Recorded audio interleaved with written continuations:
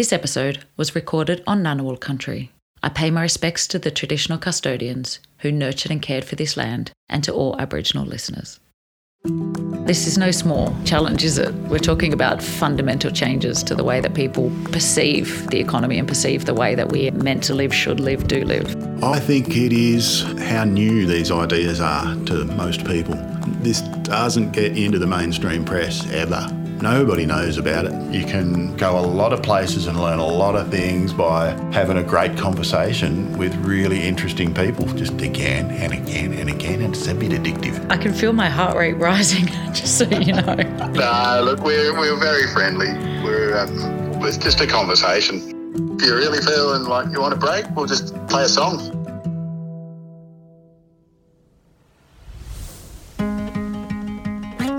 How do we find true meaning and connection in life? I'm on a quest to meet people who have found connection and meaning in their life. People who make time for something that has value and purpose or makes them feel joyful and alive. I'm convinced that through meeting these people, I'll find one thing I can be doing to bring more connection and meaning into my life. So I quit my job, bought a pop-up camping trailer, and I'm heading off on a journey around Australia to see what other people are doing. My name is Kai, and I'm on a journey towards connection.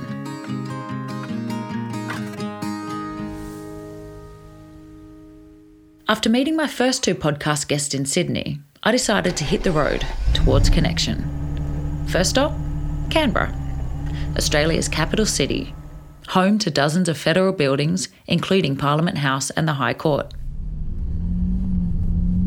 For this reason, it seemed fitting that I meet Scotty, who is planning to create a new economy, one that gives power back to the people. I also joined him on live radio in an attempt to make the world a better place.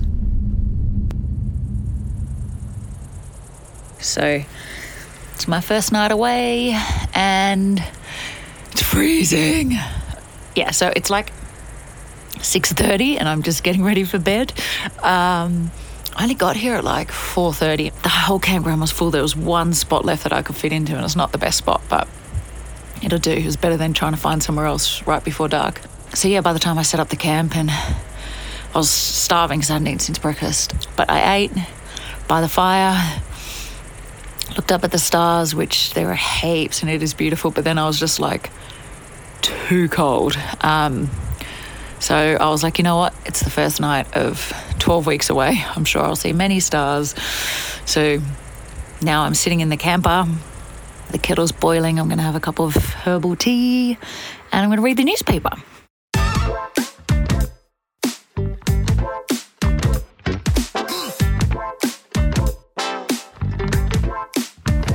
Scotty, can you please introduce yourself? Yeah, g'day. Nice to be with you. My name's Scotty Foster. I guess now I call myself a solar-powered, radio broadcasting, organic growing, cooperative creating, earth and people protecting lunatic worker from Canberra, Australia. I'm a bloke, I've got shaggy hair and a big beard. Yeah, I've basically got one set of clothes, but about 7 of them, so I don't change very much. Can you explain to me what CoCanberra is? So CoCanberra is short for Co-ops, Commons and Communities Canberra. It's a organisation that's been around since about 2016, and we're trying to actually build a new economy on the ground using design principles and ethics and stuff that are absent from the current economy. The current economy is very good at building things and getting them to people, but that's about it. There's no ethics involved. There is one ethic, and that's profit. And it's inherently extractive, so it takes the wealth from other places and brings it into a central repository, and it's been doing that for centuries and centuries. And it's exploitative. It doesn't give people fair returns, particularly for their work, and it doesn't give nature any returns for what it takes out. And how many people are a part of CoCanberra? Well, it's not actually a incorporated organisation or anything, so there's no membership list. We've got an email list of probably 400 or something, but we don't see most of those. And what do you think draws them to this? Like, why do you think they have found CoCanberra and continue to show up and do work? Well, I guess they're a bit ahead of their time, and they've recognised that the projects have the potential for a really big impact in the near future if we can get them off the ground and running well. People are figuring out you can do all the things that the traditional environment movement has been doing over the years, like change your light bulbs over to fluoros and then LEDs, and get on your bike and ride around instead of taking 2 tonnes of metal with you. You can do a few of these things, but at some point you've run out of things to do and you need to get organised with a bunch of other people so that you can take it to the next level, and that's what CoCanberra is trying to do. So really, for CoCanberra, we've come up with 3 pillars which hold it all together. And these are cooperatives, commons and communities.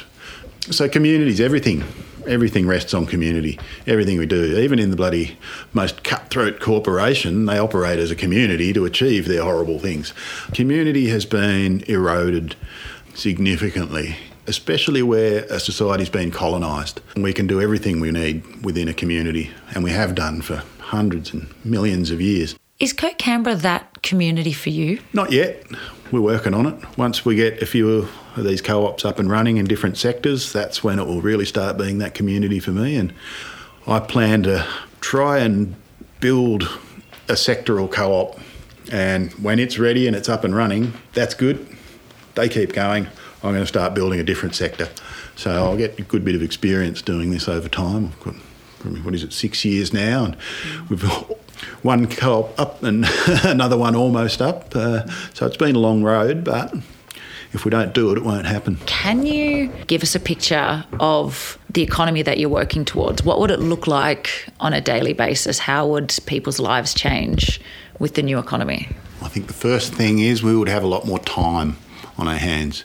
Time is critical for democracy. If you don't have time to be democratic or even think about anything because you're too buggered and you're just watching TV, then your democracy is going to suffer as a community because of that. What else would it look like? It would look very different in different places. Our vision is for very much a localised future. The local people would own the economy collectively, but privately, not as a public thing, as a private thing through cooperatives and commons and any other way they want. So you wind up paying your bills to yourself. So if all the people in a suburb, say, owned a cooperative, so if you're a member of a cooperative, you're an owner of a cooperative, and you get a say in how it's run. So they own a cooperative for providing electricity and energy, and that cooperative provides the energy for everybody, but the people there get to decide how it's done. So would those people decide that, well, it would be cheaper if we made all this in China, but then I wouldn't have a job. So they're not going to do that. And it'd be cheaper if we used all these toxic materials in it, because that's just easy. But then I'm going to poison my community. So you're not going to do that. So people will be a lot more sensible in their methods. I mean, even if it's a bit more expensive, that's worth it. This is no small challenge, is it? We're talking about fundamental changes to the way that people perceive the economy and perceive the way that we are meant to live, should live, do live. I suppose the end goal sort of vision could be called a cooperative commonwealth, which is a blurry vision from here, but I guess one living example which could sort of come partway towards this is the Mondragon cooperatives over in northern Spain. Since 1956, they've built themselves a big conglomerate of cooperatives which does just about everything. They've got farms which grow food for themselves, and right through to the shopping malls where the food's sold in, that's all owned by the cooperative. They've got preschool, kindergarten, right through year 10, universities, and they've even got their own industrial research organisation like the CSIRO. He's here to help out research and stuff for their high-tech co-ops.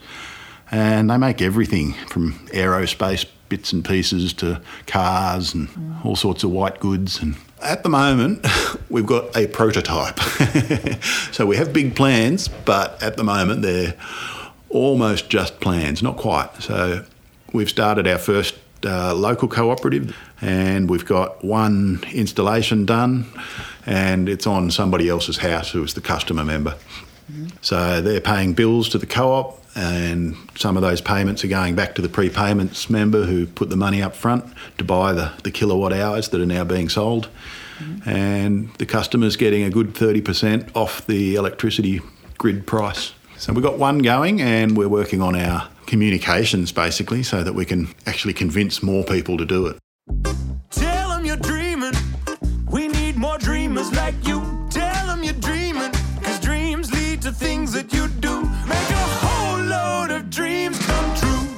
Can you take me back as far back as, I guess, this way of life or this way of thinking and working? Can you take me back to a time before then and how you first discovered it? So I guess the question is, how did you get to be like that?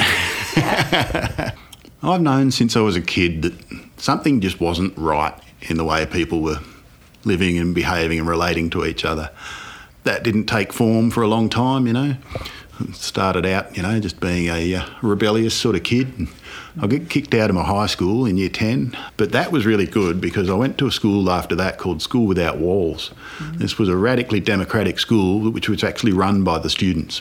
It was quite small, it's only about 100 people, but that was because the students decided it should be small. Is this school still around? No. Kate Carnell, the Liberal politician, closed it because she didn't like the idea of having a democratic school. But this was an amazing experience. So it was run by a general meeting. The general meeting was the authority at the school. There was no principal or anything like that. So every day from 10 o'clock to 11 o'clock, that was scheduled in. There were no other classes in that time slot.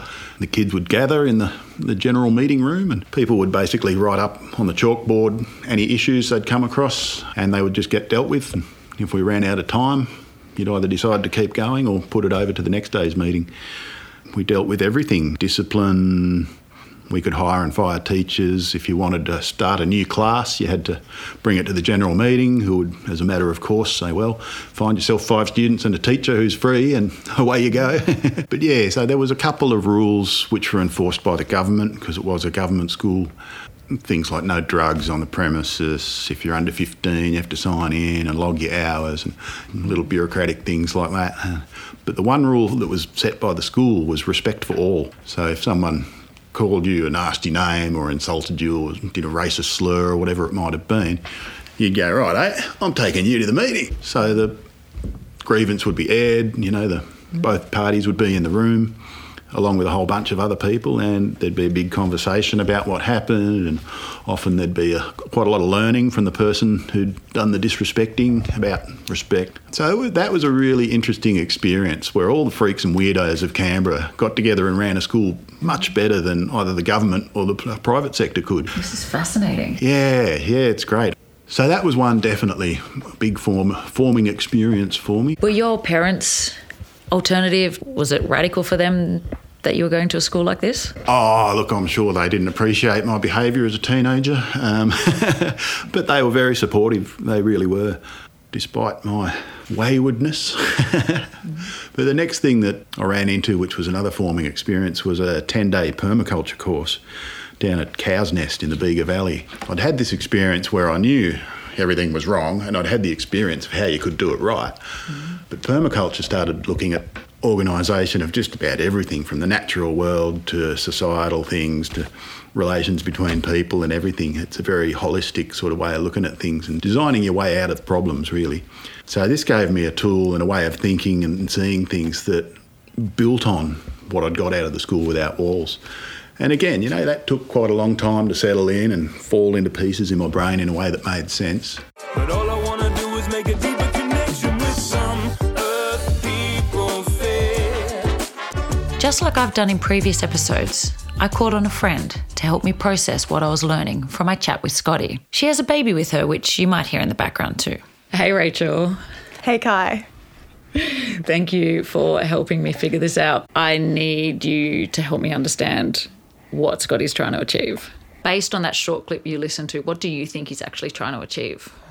I don't know if I can help you fully because it's really, I also find it really hard when someone says co-op or even off-grid. Sometimes I find that really confusing to go, so how will this all work exactly? Because, we're living in a capitalist society and we don't live in lots of co-ops.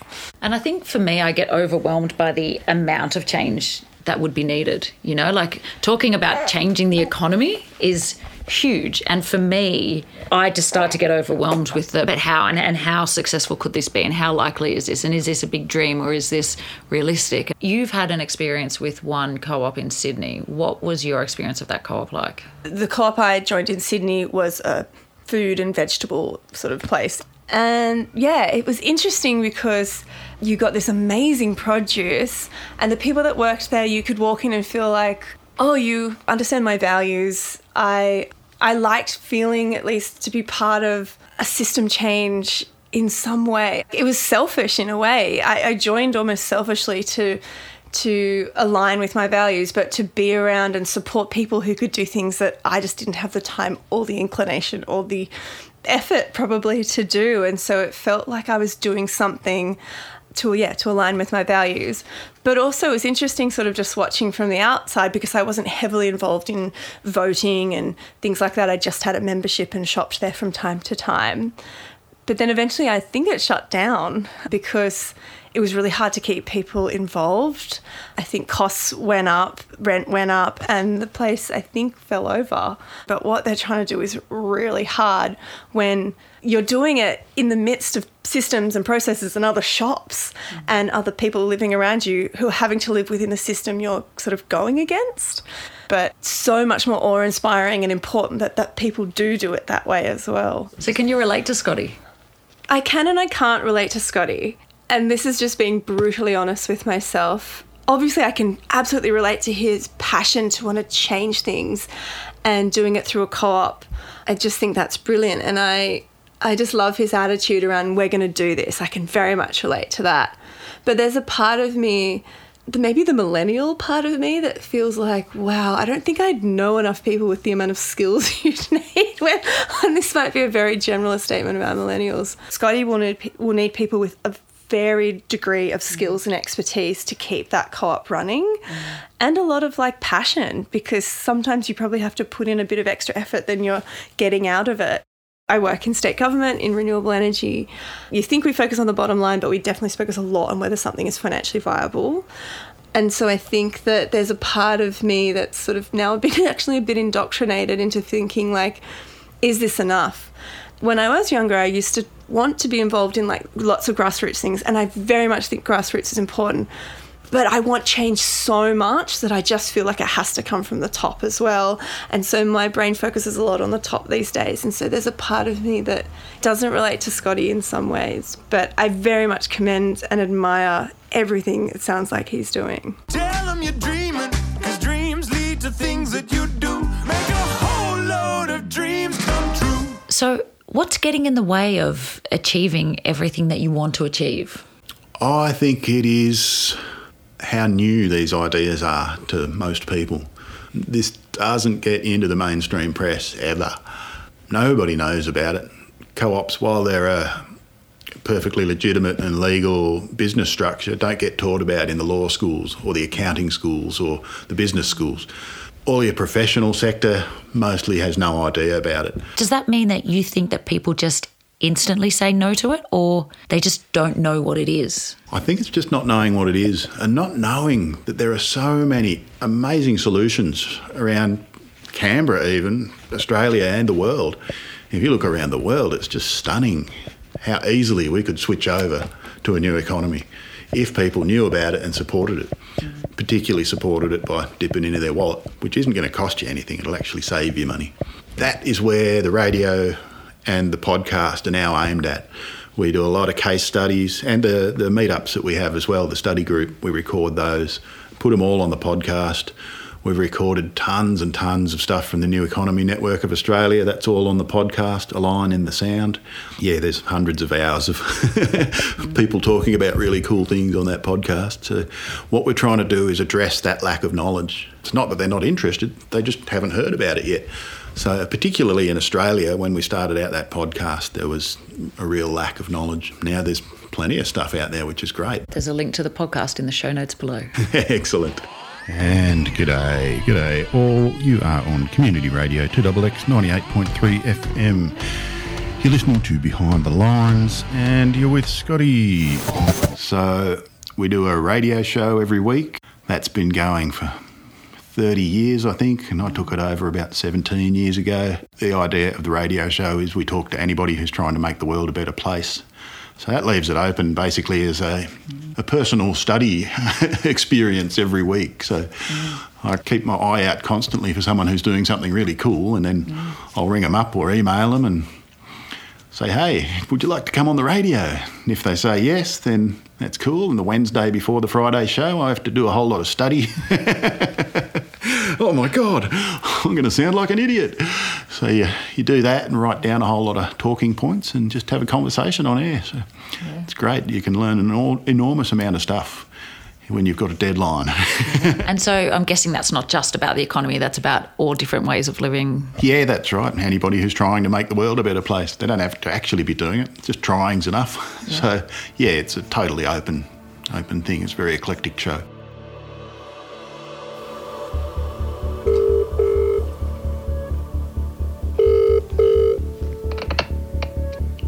Hello. Hey, Scotty, how you doing? Oh, I'm good. Yourself? Yeah, good, thanks. I'm glad that I caught you. Yeah, it worked out well. So this radio show, how long does the show go for? What's a whole show? About 85 minutes. Yeah, I can give it a go. I think I don't know if I have enough content for 80 minutes. Oh, I bet you do. I can feel my heart rate rising, just so you know.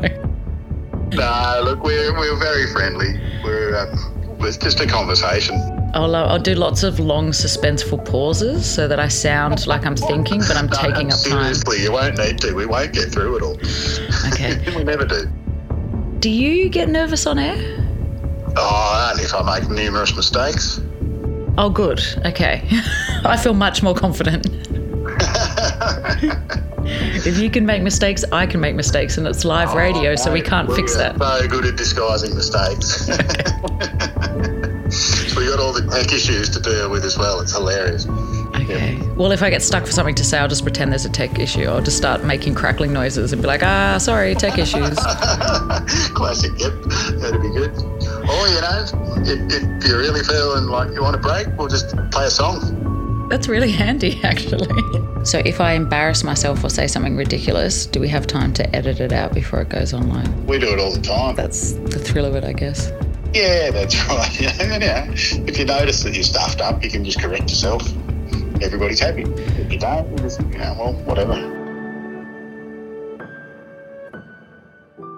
A diverse alternative to mainstream radio with an emphasis on our local community. 2XXFM is a volunteer-based, not-for-profit community organisation. Find out how you can support your community station by volunteering on the air or behind the scenes. Visit 2XXFM.org.au. This is your song? Yep. Oh, cool. Guess that means we're on. Pretty much. Well, here we are on Community Radio 2XX 98.3 FM. You're listening to Behind the Lines. Today we have Kai Noonan, who is a fellow broadcaster, a podcaster, who has done a trip around Australia looking at what brings meaning and connection into people's lives. So, welcome, Kai. Thank you. Thank you for having me. I can't say I've ever called myself a podcaster before. I think more accurately, I am somebody who randomly and potentially unexplainably just decided to quit my very good job and buy a camper van, spend all my savings traveling around Australia, making a podcast, which I had never done before. I didn't even own a microphone. And so I think calling me a podcaster might be a stretch, but it's very flattering. And so for now, I'll take it. That's a classic. So how? And as a final thing, because we've run out of time. Oh, I didn't get to ask you questions. We can do that over lunch if you want. Okay. And what did you find the most challenging thing about creating a podcast when you from scratch? I definitely learnt a lot, like the actual tangible skills around how to not only, how to hit record or remember to hit record, to how to have conversations with people. I learnt that I say awesome and cool a lot, and it's really painful, and I'm trying to stop that. Yeah. But yeah, I think, what I'm learning and what the part that I find really exciting, again, like I record people for 4, 5, 6, 8 hours, and how to consolidate that into a story that people are going to want to hear. It's easy, it's people-powered. 2XX, supporting our community. So you've been doing this for 18 years. What drives you to keep coming back every Friday morning? You can go a lot of places and learn a lot of things by having a great conversation with really interesting people, just again and again and again, and it's a bit addictive. Well, you do it well. You're very natural. You're very chill about it. Well, I mean, I think that comes with practice, yeah. 18 years worth of practice. Yeah, well, it was a bit different in the beginning, I think. And do you think that your radio show is making the world a better place? I hope so, yep. We do have plenty of listeners around the world. Yeah, I hope so. The mainstream media concentrates on bloodbaths and fear and horrors with a cute puppy at the end. And that's not what we need. That's not what most of humanity is, in my belief. We need to look at the goods that are going on, and they are so huge. Here we are in a city, Canberra, 450,000 people. We will never run out of really cool things that people are doing all around the place. It's just amazing, yeah. And honestly, is it also so you can play your music just a little bit on air? Oh, we do like our music, yeah. I mean, it's an endless exploration of music to try and find compatible songs with the themes that we have. And Formidable Vegetable Sound System, I've got to say, airs very regularly because it's one of the few songs that's got cranking songs and actual meaning behind the songs. In a society of anxiety, confusion and greed, this really may be one solution we need. It is amazing. Like, you've been doing it for 18 years. You might have had regular listeners for 18 years. So in a way, you're forming relationships with those people who get to know you, your voice, what makes you laugh, what interests you, and they might have been following you for 18 years. Does that strike true, or is that something you think about? But yeah, wow. I can think of maybe one or two people who potentially have been doing that, but probably off and on over the years. That's an interesting thought. That's a nice little mind blower, isn't it? Tell them you're dreaming. We need more dreamers like you. Tell them you're dreaming, 'cause dreams lead to things that you do. Make a whole load of dreams come true. So I'm on a search for what can bring me meaning and connection. So you heard me on radio with Scotty. How do you think I went on radio? You sounded like you, which is brilliant. I mean, well, how did it feel to you? In a way, it was actually quite easy because I get really nervous when I feel like I have an audience. And in that room, it was just me and Scotty. And so I wasn't nervous. I was just having a chat. And there was a few times I was like, oh, wait a minute, I'm on air. I think talkback radio might be different if people were calling in and I was suddenly aware of their existence. But, yeah, it was just a chat. It was really comfortable. So, I found it really easy. I think there's a real place for community radio, and I love that community radio exists, and I love the variety that you get on community radio. After Scotty's show, we were kicked out by two women coming in who were doing a psychic medium show. And I'm like, it's great. So 1 minute you can listen to Scotty's show is about people who are trying to make the world a better place. And then you got psychic mediums after. So I'm like, go community radio. Since becoming a parent, now of an 18-month-old and having another one on the way, I have put the radio on a lot more because obviously you don't want to put screens on all the time. So it helps the parent not feel alone or like there's another adult in the room sometimes. And you're right, I definitely have caught things where I've been like, that's really interesting. So are you thinking of, knocking on the door of community radio? I'm too shy for that. If they knocked on my door and said, here you go, here's a show, I'd take it. But, putting yourself out there is probably not what I'm great at. And so maybe in this way I haven't yet found what it is that I'm looking for. Unless part of the challenge for me in finding meaning and connection is about being vulnerable and putting myself out there. And maybe that's part of what I need to learn on this journey, how to do that. Maybe for season 2. Or season 5. I'm good at getting bad timing right. I'm good at getting bad timing right. If you didn't have CoCamberra, if you weren't doing this right now, what do you think your life would be like, or what else do you think you'd be doing if you didn't have this? I'd just be going to work every day, coming home tired, watching TV, getting up the next morning and doing it again. Go camping on the weekend or something. Yeah, nice life. Or I could be out in the bush, living like a feral hippie in the background, neither of which are sort of changing anything. The podcast for me, which I've explained, is really about this search for meaning and connection and what brings people meaning and or connection. And actually, initially, I was just going for connection, but I found connection really hard to explain and describe. So I kind of decided it's about finding meaning and connection. How would you describe what meaning and connection is for you? Well, connection's a funny one, isn't it? I think we've got too much connection at the moment. If there's a war in Syria, our prices go up. Well, the war in Ukraine, things are too connected globally at the moment, and it's working away from resilience because of that. Resilience needs to be quite connected, but not too connected. And yeah, the global economy at the moment is way too connected. It's interesting because for me, I think of disconnection when I think of that. You know, it's some foreign country, it's some foreign person I've never met that makes decisions. I am so disconnected from what the petrol price is because it's going to change at the whim any day now. And so for me, I think of the global scale and the way we live as being so disconnected because I don't have choice and I don't look the person in the eye who's making the decisions for my life. And to me, that's disconnection as well. Yeah, that's a great little insight. And I guess that comes back to scale. It's gone way out of scale. 150 people, you get to know everybody. You can make your assessment through their behaviour of whether or not you should trust them and how much. You're not going to like everybody, but you figure out who you want to trust and who you can't because you watch them and observe their behaviour. Now, you get to even a small town scale, you might be able to do that there because everyone's living together. But once you get to a city scale, you can't do that, and that's where that disconnection starts. I've had such little control over anything like the economy that I probably also deliberately disconnect because, yeah, you feel powerless to the kind of world that runs around you. Yeah, and that's because you are powerless. You're entirely dependent for your life on stuff that's just totally disconnected from you. Dust for algae. You said recently that you have a lot of feelings about changing the system. Can you explain what you meant by that? Probably similar to what Scotty said in that feeling like, and I'm sure so many people feel like this, that you're just bombarded. I mean, everyone says this, we're just bombarded with information. It's so hard.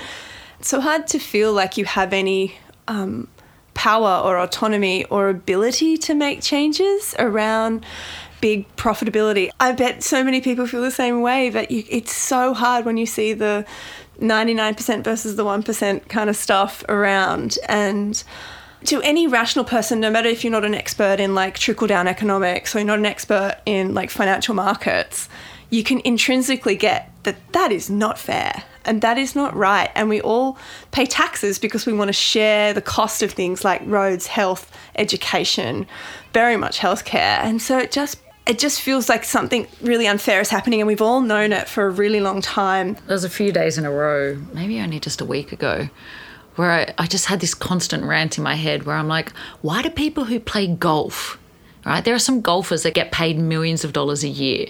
And then you've got nurses that are capped at like 70K. And it's like somebody who literally keeps people alive and cleans up their shit all day is earning $70,000. And someone who wears daggy clothes and hits a ball really slowly is getting millions. And I was like, what is wrong? Like, it's like the whole system needs a complete shake-up, a complete overhaul. It's so true, but obviously devil's advocate, like a market capitalist would say, well, capitalism is democracy and the people have voted that the golfing person deserves more money than the nurse.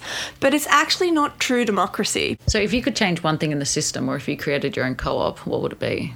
We need to find a way to make democracy work again, because it's not just capitalism that it's not working. The only people that police capitalism is politics, like legislation and regulation. So I feel like if we can get to that, that might be a way to change the system. I don't have the time or energy these days to do anything big like Scotty, really, to be honest. And sometimes I am not a hippie and I buy a really capitalist big product or something like that, or I'm just too tired to do something. But I always go back to, I do what I can when I can, and I think that's all anyone can do. And doing what you can when you can, does that bring you any sort of meaning or connection? I think it has to, because you can, as you just said, get really overwhelmed with trying to understand what's possible.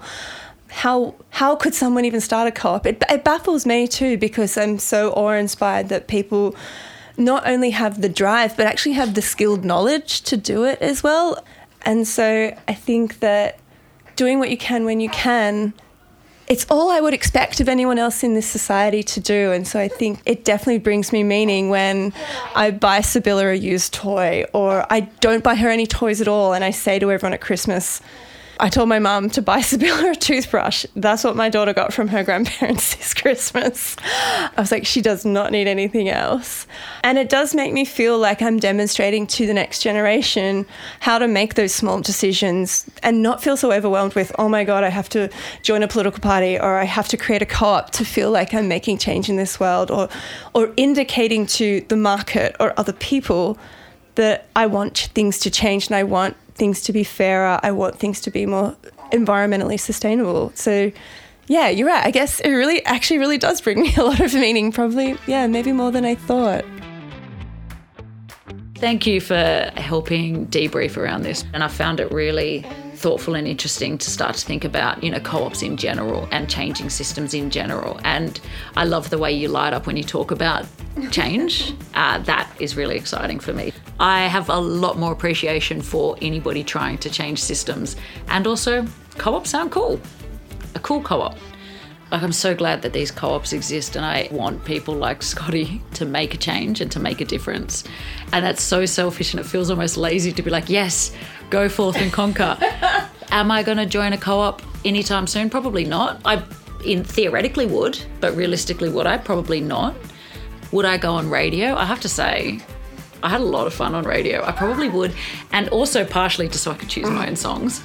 I think you need to do shower thoughts and love song dedications. That is the radio show. You need to take over from Richard Mercer, 1000%. This podcast was created by me, Kai Noonan. All of the music in this episode is from Formidable Vegetable. You can find a link to their website in the show notes. Audio production by Harry Hughes. Script editing and advising by Adam Hughes. Check us out on Instagram. Just search Towards Connection.